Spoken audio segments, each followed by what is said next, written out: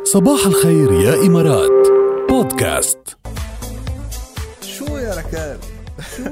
شو يا جماعة؟ شو يا ركال؟ اخدي سكسي منيح. ايه لازم على طول فوتك معنا بالتحديات. لا خلص بسطوا الناس بالسكابة تبعي. لا كل فترة بعد فترة بفوت مرة اوكي، بس انه كل اسبوع لا ما بقدر. مشان نضل مشوقتنا، عرفتوا ليش؟ مشان نحن نضلنا مشتاقين لفوتاتها لركال بالتحديات العجيبة. كم فويس وصل هلا، بدي اقعد بعد الحلقة شي ساعتين نسمع فويسات واسمسات. مش معودين على هي. تخيل يكون عم يسجلوا لك صوتك انت سمعتي صوتك كيف طلع؟ شو قصدك؟ بجنن كتير حلو. اوكي ايه طبعا. شو حكينا؟ شو بكي؟ فكرت صوتي مش حلو، بدك تقول شيء هيك حسيت.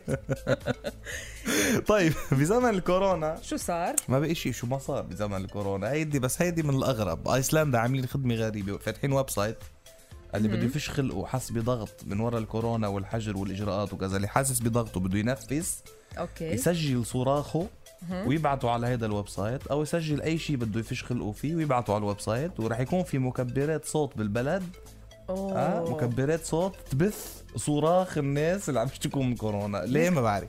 ليك شو حلو. هل هيدي طريقه لنفسه الناس عنه؟ بس ليش بدنا نرجع نسمع الصريخ؟ خلص اوكي واحد صرخ لازم تبصوا لنا اياهم يعني. ما هي هيدي ما 7 مكبرات صوت ركال عم بيتم توزيعهم بوسط البلد لحتى شو يبثوا صراخ الناس اللي واصل على الويب سايت. هلا هو اللي الصراخ بفش الخلق، بنعرف هذا الشيء هو علاج من انواع العلاجات. يمكن انه الواحد يصرخ بيطلع كل شيء انرجي بشعه من جواته بتطلع لبرا، هيدي معروفه. بس ليه هيدي الانرجي بدها تفوت على اذان الناس كلها اللي عم تسمع؟ انت ماشي بشارع كله صريخ. هلا هي حلوه الفكره، بس حطوها مثلا بمنطقه ما حدا يسمعها مثلا.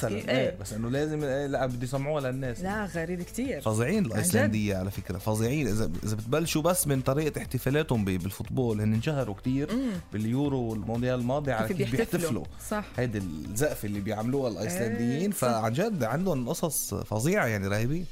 طيب جاد كمان بزمن كورونا نخبركم عن جزر جالاباكوس طبعا بالإكوادور.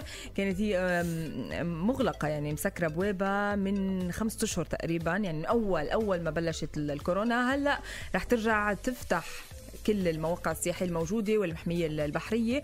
وطبعا نبهت الوزارة ببيان انه الزوار لازم يلبسوا الكمامة، لازم يعقموا ايديهم، لازم ينتبهوا لكل التباعد الجسدي طبعا، وينتبهوا لكل هيدي الامور. بس فينا نقول لهم انه رجعت انطلقت هيدي الجزر ورح تفتح، لانه جزر بتاخد العقل، والناس كانت متحمسة كتير انه يرجعوا يفتحوها. طمنتيني والله يا ركال. انا كانت يعني ناطر اللحظة اللي روح فيها على جالاباغوس.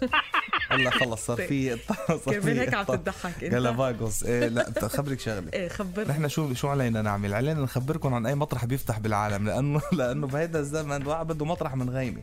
صح. واذا بتشوفوا جالاباغوس عن جد تعرفوا قديش في وجهات سياحيه بالعالم نحن ما بنعرف عنها ومش شايفينها قبل، بس شيء مش معقول يعني. شيء خارق الجمال. وقديش في ناس بتروح مثلا على الاكوادور بتعمل سياحه وما بتزور هيدي الاماكن. وحتى يعني بالعالم العربي مش كتير ناس بتروح على الاكوادور. بتعرفي نحن مركزين على اماكن معينه سياحيه، حتى اذا بدنا نروح جزر مركزين يا بالي يا المالديفز يا سيشل.